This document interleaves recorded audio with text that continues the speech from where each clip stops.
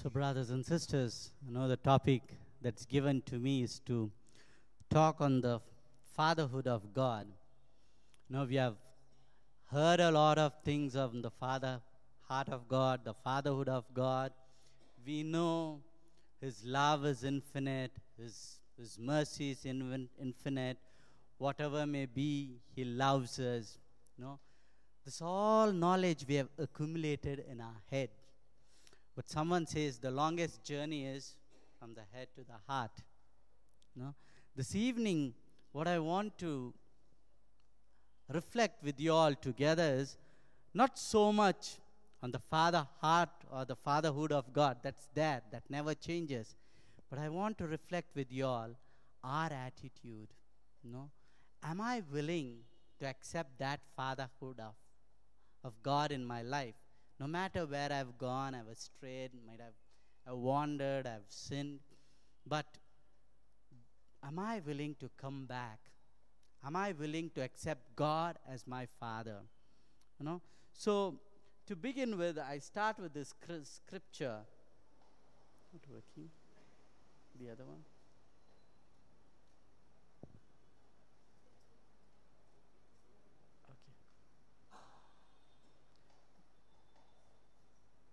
We all know this famous scripture, don't we? For God so loved the world that He gave His only begotten Son, that whoever believes in Him may not perish, but have eternal life. Now, what is this God's love? Now, God's love is personal. This is what I want to reflect with you all. God's love is personal. That means He knows each of us individually and loves us personally. That is the beauty of the fatherhood of God, that He knows us personally. He knows us through and through, with our strengths, with our holiness, with our weakness, with our sins, and yet He loves us intimately. And His is a mighty love that has no beginning and has no end. That is the love of God. Now, in spite of all this understanding of God's love and mercy, there are moments in our life when we sin or when we fail, when we let God down. What happens then? How do we react when we go away from the fatherhood of God or when we fail? How do we rise up from our failures? One of the questions that sometimes I get to hear is, does God really loves me? No, God, I'm a miserable sinner. Now, I've heard statements like this. I'm the worst sinner in the world, but does God still loves me? The answer is yes. No matter what you have done, His love will never, never, never go away from you. So let me ask you all something. We all have made commitments, when we have this encounter with God. I make a commitment, God, I'll be faithful to my prayer time, or I will do my Bible reading every day, or I will give away this sin, or I will do this. We make resolutions, we make commitments to God, right? Now, what happens, let's see offhand. How many of you have made a commitment like that? God, I'll be faithful to you in my prayer times, in my Bible reading. Just keep your hands like that. Now, only those people, keep your hands raised, those who have failed. There are still hands, right? Many of us fail. That doesn't mean that God has abandoned. You can put your hands there. That doesn't mean that God has abandoned us or God has let us down. Just because we don't talk about our failures, that doesn't mean that we don't have failures in life. It's just that we don't talk about it. But there's another side of it. We love to listen to other people's failures and how they rose from those failures. We all like listening to people talking about their failures in life. Now, Let me show. No, you may be wondering why I'm showing these pictures, but there's a reason. Who is this person? Do you all know him? Right? It's Walt Disney. I want to talk something about him. You know, he was fired from a newspaper company for lacking imagination and having no original ideas. Legend has it that Walt Disney was turned down 302 times. No, he went to 301 persons, different peoples, bringing his idea of Disneyland. But he was turned down 302 times. No, only the 303rd person was willing to finance him. And now we know the history. Do you know this person? It's Vincent van Gogh. He's a famous painter. But do you all know, during his lifetime, how many paintings he sold? Only one. He sold only one painting during his lifetime. But that didn't stop him painting and continue with his painting. He painted, he went on painted, he died, and one day one of his friends found his paintings and auctioned. And today, you know how one of his paintings costs? One of his paintings went for $142 million. It was sold for $142 million. Do you all know this person? Albert Einstein, right? This person didn't speak until he was 4. And he didn't read till he was 7. But he went on to win a Nobel Prize and become the face of the modern physics. You know this person? He invented many things. No, he invented many things. One of the things that he invented was a light bulb. You know how many times that he invented a bulb that did not function? 200. He didn't give up. We started 5, 10, didn't work, no? Up to 200. The 200th bulb which he experimented worked, and today we have light. This lady, famous, you know her. You know what's her story? She was demoted from her job as a news anchor because she wasn't fit for television. So now, what's common in all these personalities that I showed? What was the common thing that strikes? They were successful people, but they had to go through failures. But that failure did not stop for them to succeed or to do what they want to do in life, what they want to achieve in life. These people were fighters. They didn't give up. Now, I'm saying to you all, if you have never failed, you have never tried anything new in life. So failure is an inevitable part of success in our life. Now, I like what Thomas Edison said while he was interviewed. He said, "In my mind, I never even failed once, but it was a 200-step process to get there." So the formula for success is failure plus failure plus failure. Let me give you a last example. You all know the famous American president, Abraham Lincoln. Not this Lincoln, Abraham Lincoln. You know his story? He lost 11 out of 13 elections before winning or before becoming the president of United States of America. He had a nervous breakdown. He suffered from severe depression. He lost 2 children.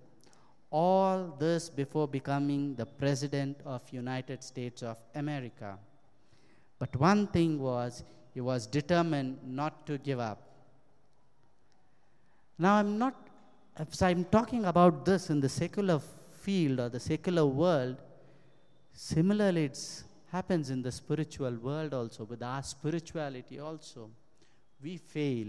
We go to retreats, we are renewed, we make commitments, and then we fail. What do we do? What do we do? No? This is what the Bible says, chapter 24, verse 16. For a righteous man falls 7 times and rise again. A righteous man, a holy man, falls 7 times. That means a holy man commits mistake or offends God or sin against God 7 times a day. But he rises up. No? So, God wants to work through your mistakes and shortcomings, not in spite of them. Now let me tell this. God wants to work through your mistakes and shortcomings and not in spite of them. So now God doesn't see your failure as something like, no, I give chance after chance to this fellow and he's not trying to lead a holy life. She's not. He doesn't look at you that way. That's somehow wrong perception we have. You know, God doesn't see your failure as something that stops his ability to love you and to use you. That is the fatherhood of God. That is the heart of God. God will use your failure and my failure if we work through those things. This is one of my favorite scriptures in the Bible.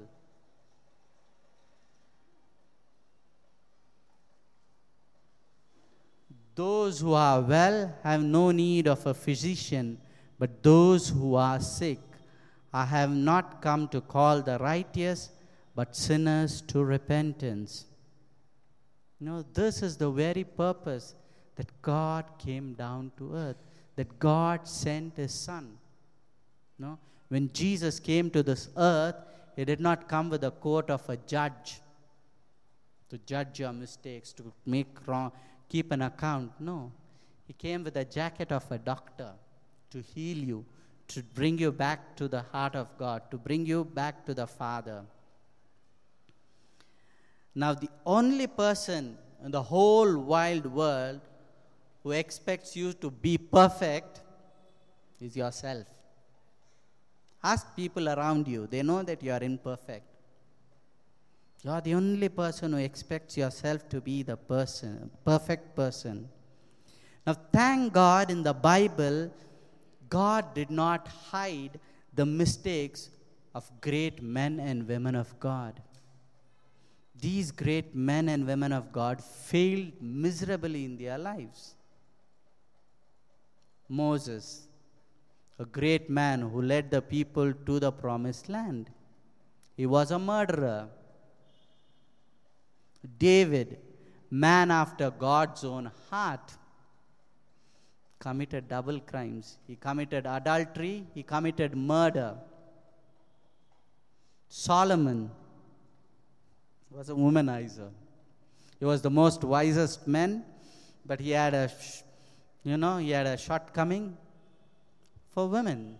He fell for women, and so much so he started building temples to satisfy his concubines. Noah was a drunkard. St. Paul, man who wanted to persecute Christianity and put Christianity to an end, turned out to be the apostles of the Gentiles. 3/4 of the New Testament is written by him. What made these people to change? First and foremost, they acknowledged their shortcomings. Second, they trusted in the fatherhood of God. They knew that they could trust their Father. And indeed, the Father trusted them and entrusted them with great tasks.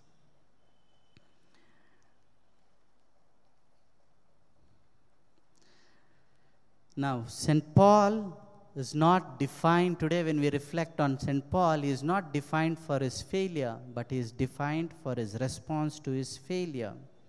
And similarly, I would like to reflect.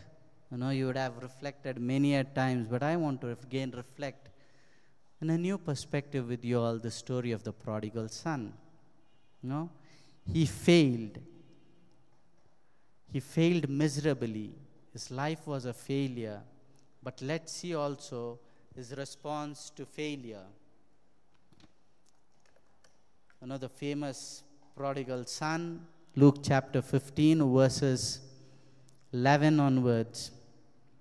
A man had 2 sons, and the younger son said to his father, "Father, give me the share of your estate that should come to me." So the father divided the property between them.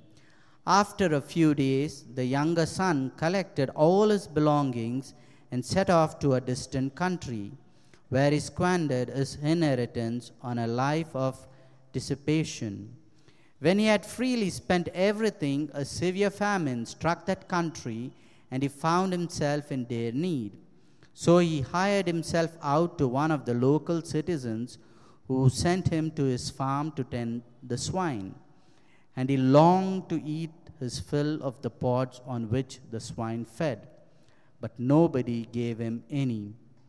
Coming to his senses, he thought, "How many of my father's hired workers have more than enough food to eat, but here I am, dying for hunger. I shall get up and go to my father, and I shall say to him, 'Father, I have sinned against heaven and against you. I no longer deserve to be called your son. Treat me as you would treat one of your hired workers.' So he got up and went back to his father. While he was still a long way off, his father caught sight of him and was filled with compassion. He ran to his son, embraced him, and kissed him." Now, the story is, the father had 2 sons. The younger one comes to the father and tells, "Give me my inheritance." Now, let me ask you a simple question. When does somebody inherit something? When the person dies. In the Jewish culture, it was a very shameful thing for a son to do that. That means the son is coming to the father and saying, "I can't wait anymore." It's like son spitting on the face of the father and saying, "I'm waiting for you to die and you're not dying. I'm sick and tired of it. No, give me what belongs to me. I can't wait anymore." That was the attitude of the son. No?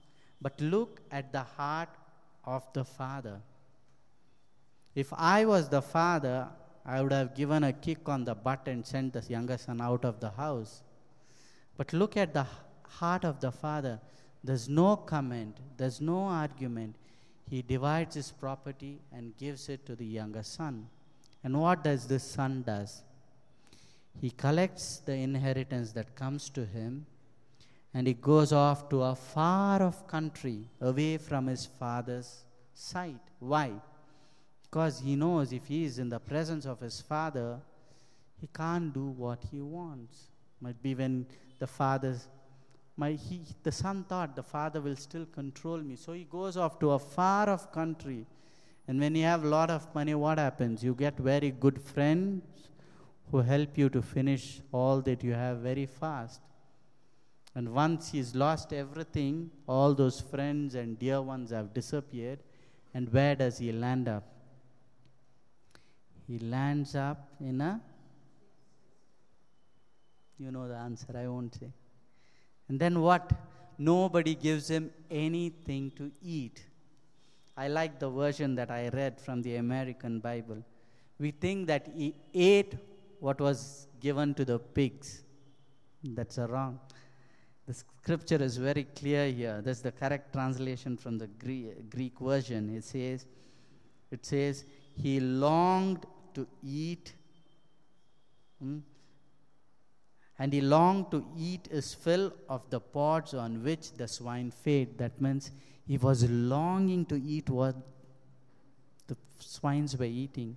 Have you all smelled the swine's food? It tastes very delicious, smells very yummy. That's where he landed up. when he refused the love of the Father, when he refused the authority of the Father, when he refused to be under the care of his Father. No, he was in a very, very good position. He was in a very good place. He had servants. He had everything to do. But he lost because of his own free will. And this is what sometimes I and you do, my brothers and sisters. God wants to give us the best. The scripture is very clear. Jesus came to give us life, and life in all its fullness. That means God came to this earth that I and you should enjoy life to the fullness. But one condition is required, that I unite my will to the will of the Father, that I am under the authority of the fatherhood of God. I allow God to be God in my life. But for us, the struggles of the world, the desires of the flesh are so much that it pulls us, draws away from that infinite divine love which has no beginning and no end. But there is a turning point. So this is where he lands. But then there is a turning point. He says, when he's there among the swines, longing to eat what the swines wanted to eat, he comes to his senses. He comes to his senses saying that, hang on, I am not meant to be here. I am a son of a very, very, very rich father. As bad as I am, I can still say I can go back. This attitude of the son changed everything for him. He offended his father. He went away from his father. He landed up in a very, very bad place. But coming to his senses, he said, I can still go back to my father. That changed everything. And that is what I want to drive home this evening. God does not want to use you in spite of your failures, but God wants to work through your mistakes and shortcomings, through your sins. Now the key is, how do you respond when you offend God? How do you respond to God? It is not our success that determines our character, but it's how we respond to failures and difficulties or sins in our lives. Now the prodigal son, coming back to the story of the prodigal son, he came to himself. What did he do? He realized who he was. That means he realized his identity. Now, brothers and sisters, every one of us sitting in this hall, in this room, our true identity, what is our true identity? That we are the sons and daughters of God. That is our foremost identity. That we are the sons and daughters of God. No matter what we do, no matter where we are, no matter how big sin we have committed, God is still willing to forgive you, provided you own up. Provided you own up for your mistakes, for your sins, and make a decision to turn to God. So the prodigal son said, I am a son of a rich father. That realization changed everything for him. The prodigal son said, yes, I have failed, but I am not a failure. Now, mind is something that we all can control, brothers and sisters. Mindset is something we can control. God's love for you is as big as your ability to believe in it. If you believe in God's love so much, you experience so much. You experience God's love so much, you experience so much. So it's your ability, and how much you believe is how much you experience. So God's love is bigger than big. Now, going back to the story of the prodigal son, he feels ashamed and thought that the Father hates me to his guts. But the reality is that he felt the love of the Father. You all know this famous painting. Now, did the Father's love change from the beginning to the end? Did the Father grow in his love after the Son abandoned him, after the Son spit on his face? Did the Father's love grow for his Son?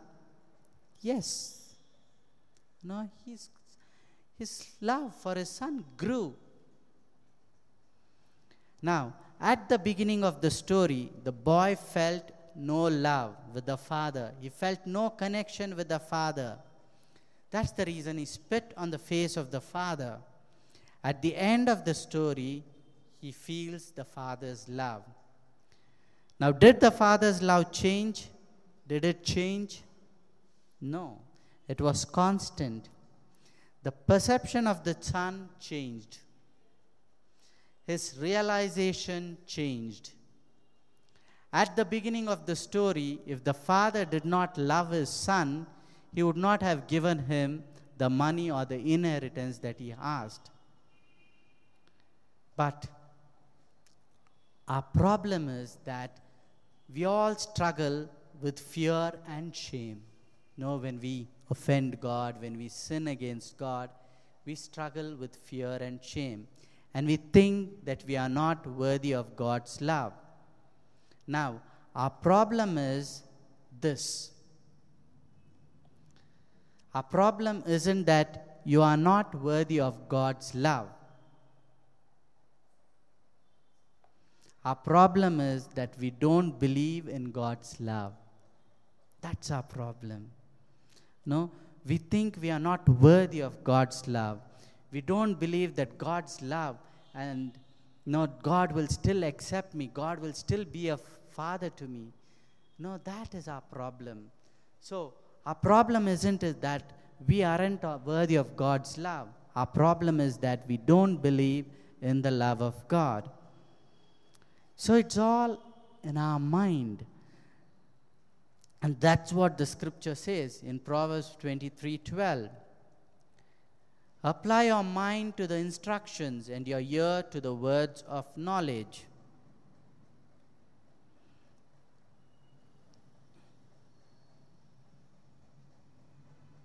Romans 12:12.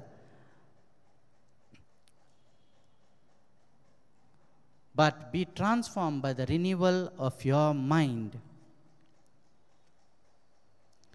So, we will be transformed when we renew our minds. So, it's all in our mind. So, some of you sitting here may say, Father Francis, it's easy for you to talk on God's love or fatherhood of God because you are a priest. No, that has nothing to do with God's love. No, that has nothing to do that I have a self-esteem. No, this is to do with who is the authority over our lives. I ask this my question to myself daily. Who is the authority in my life? I ask the same thing to you. Who is the authority in your life? Who do you listen to? And I say that I defeat failure by trusting in God's word more than my words. The truth is, God's words say one thing, and your thoughts and your words says another thing. So who is the authority in your life? And if I have the ability to feel good about myself despite of my failures and pick up myself, then it's not because I have a good self-esteem. It's because I have made a decision that God's word is higher than anything in the world. And if you are going to tell me that I am a bad person, and God's word tells that I am a son of God, I would go by God's word and not your word or what others say. No? Because God's word gives life. God's word should be the authority in our lives. Many of us, we want to listen to God speaking to us, don't we? We all crave to God, want to listen to God speaking to us. And God speaks to us. Each time you open this Holy Scripture, each time you open the Bible, God speaks to you loudly and clearly. St. Jerome says, it's my beloved talking to me. Each time I read the Scriptures, it's my beloved who talks to me. So, brothers and sisters, I am asking, who is the authority in your life? For me, I defeat failures by trusting God's word more than my thoughts. Now, there is a difference between reality and truth. I always make distinctions between two ideas, realities and truth. What is the difference between reality and truth? Reality is what we see. What we see, that's a reality. And truth is what we know.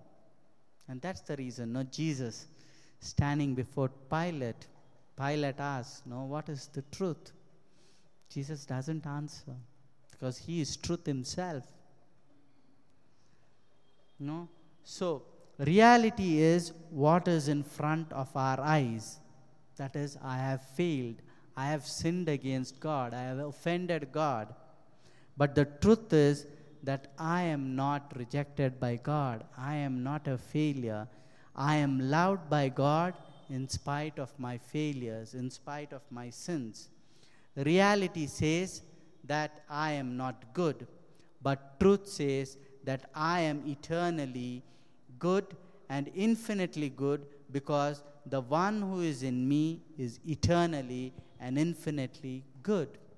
So reality says you can't win the battle.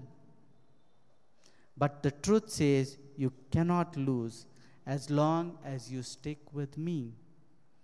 And that's the beauty, In the life of Jesus, if you reflect on the life of Jesus, you see he treated people with great dignity and respect, whoever it was.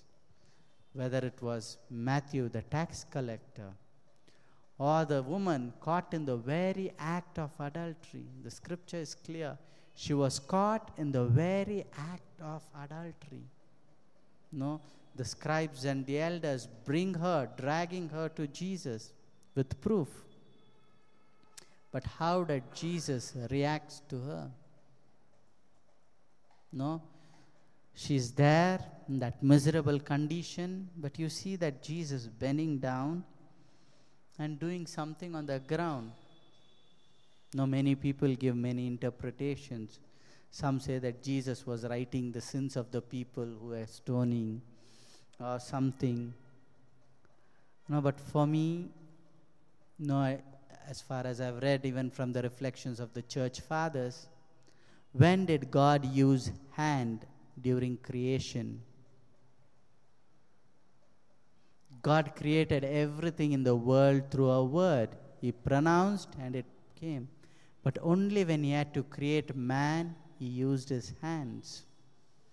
Similarly, Jesus bending on the floor was doing something in the mud. It was symbolic, saying that women, you're messed up, you're caught, but I am going to do something new in your life. And then Jesus poses that question to them, who among you have not sinned? Be the first one to throw the stones. And the scripture says, everyone, right from the eldest to the youngest, go away. And she's alone, left with Jesus. Now, let's put ourselves.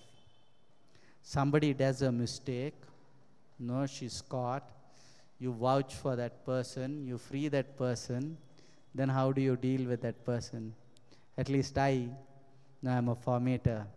When my seminarians do a mistake, I do forgive them. I say it's okay.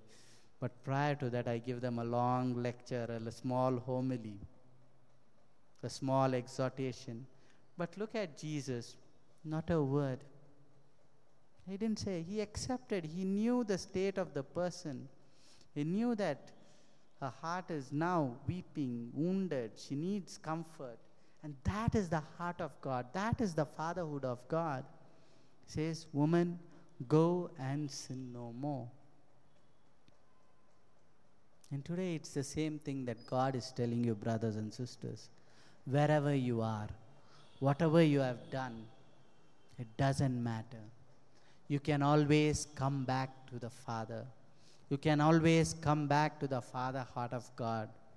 If these people in the secular world who are not so much spiritual could succeed in life, how much more that I and you who have experienced the love of God, who are committed ourselves to a prayer group like this,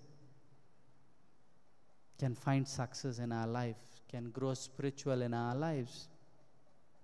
The problem that we don't grow spiritual in our lives is because we are stuck. No, we make an effort and then something happens, we try to give up. And I always compare our spiritual life or our spiritual journey to a child learning to walk. No? Have you seen a child learning to walk? How many times the child falls before it learns to walk by itself? But will the parents go and hold the child, not allow the child to walk? The eye will always be on the child. The parents' eye will always be on the child. But they allow the child to fall so that it learns to balance. And once the child learns to walk, does it need any support or does it need any supervision? No, it walks. But that doesn't mean as an adult you don't stumble and fall. At times you fall. But what do? You sit there or you fall there. You get up and you walk. No? So this is what God desires from you, that you come back to Him no matter where you are. No, this especially happens, when somebody we say, can you take up this, or can you lead worship, or can you, I'm not sure, we know that you're not sure, we know that you're not able, but we are giving you a chance. Why don't you try? It's similar with God. God always comes to encourage us. God comes to lift us. God comes to take us back home. Now, if you reflect on the lost, we reflected on the lost son, but if you reflect on the lost sheep, there were 100 sheep, one is lost, and the good shepherd goes in search of that one sheep. And when he finds the sheep, what does he do? Does he cane or does he yell at it? No. No, he takes it in his arm, and better, he puts it on his shoulder. That is the place that God gives to the one who is willing to come back to Him with all his heart, with all his might, and with all his strength, making a serious commitment, saying, God, no matter what, I want to come back today. I want to come back today, and I know that you will accept and embrace me as you accepted and embraced the prodigal son. What did the father do? As the prodigal son came back, who saw first the son? It was the father who saw the son first, not the son. And the father runs.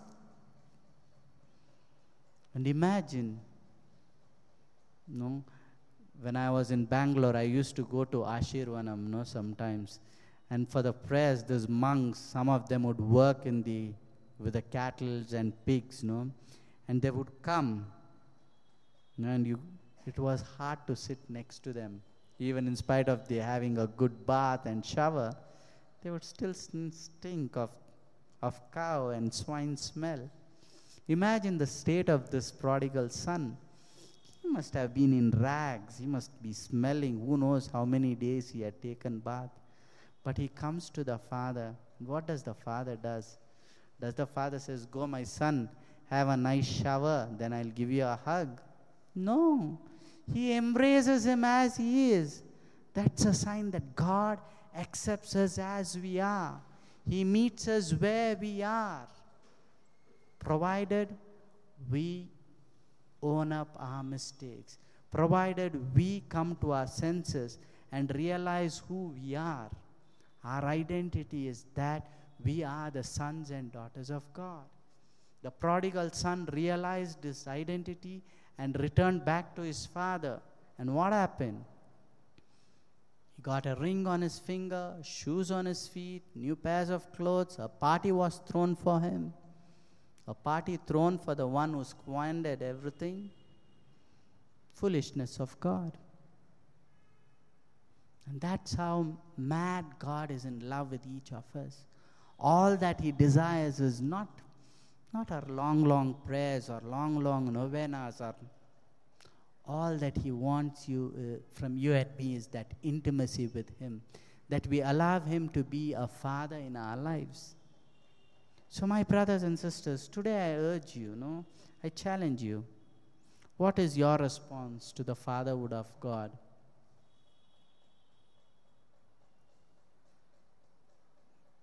Let's take a moment of silence. Let's close our eyes.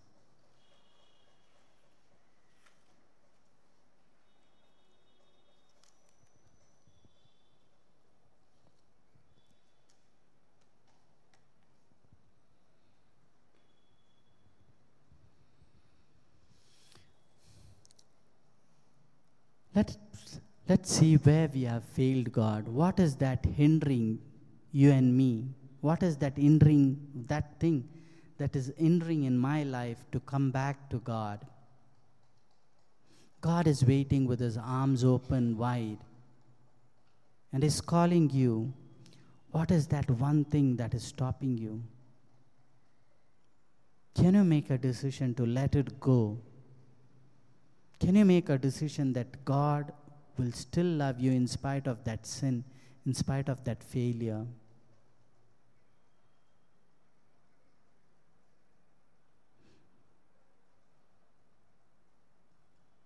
Make a small prayer in your own heart and confess your sins or your failures to God and say, God, I want to come back to me.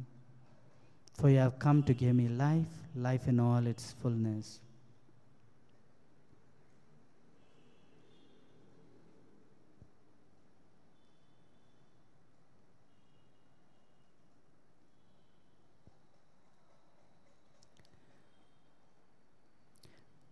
Father in heaven, we come before you.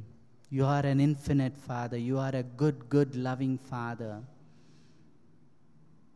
And you are a Father who cast our sins deep into the ocean. And you forgive our sins, not only forgive them, but forget them. Thank you, Father, that you are a Father. And today we come to you and we allow you to be Father in our lives. Give us this awareness. Give us this awareness to know the truth that you are a Father and we are your sons, we are your daughters, and nothing in this world can separate that love, that fatherhood of yours from our lives. And so, Father, we today, united as your sons and daughters, united with your Son Jesus, call out to you the very words that your Son taught us. Our Father, who art in heaven, hallowed be thy name. Thy kingdom come, thy will be done on earth as it is in heaven. Give us this day our daily bread, and forgive us our trespasses, as we forgive those who trespass against us. And lead us not into temptation, but deliver us from evil. Amen.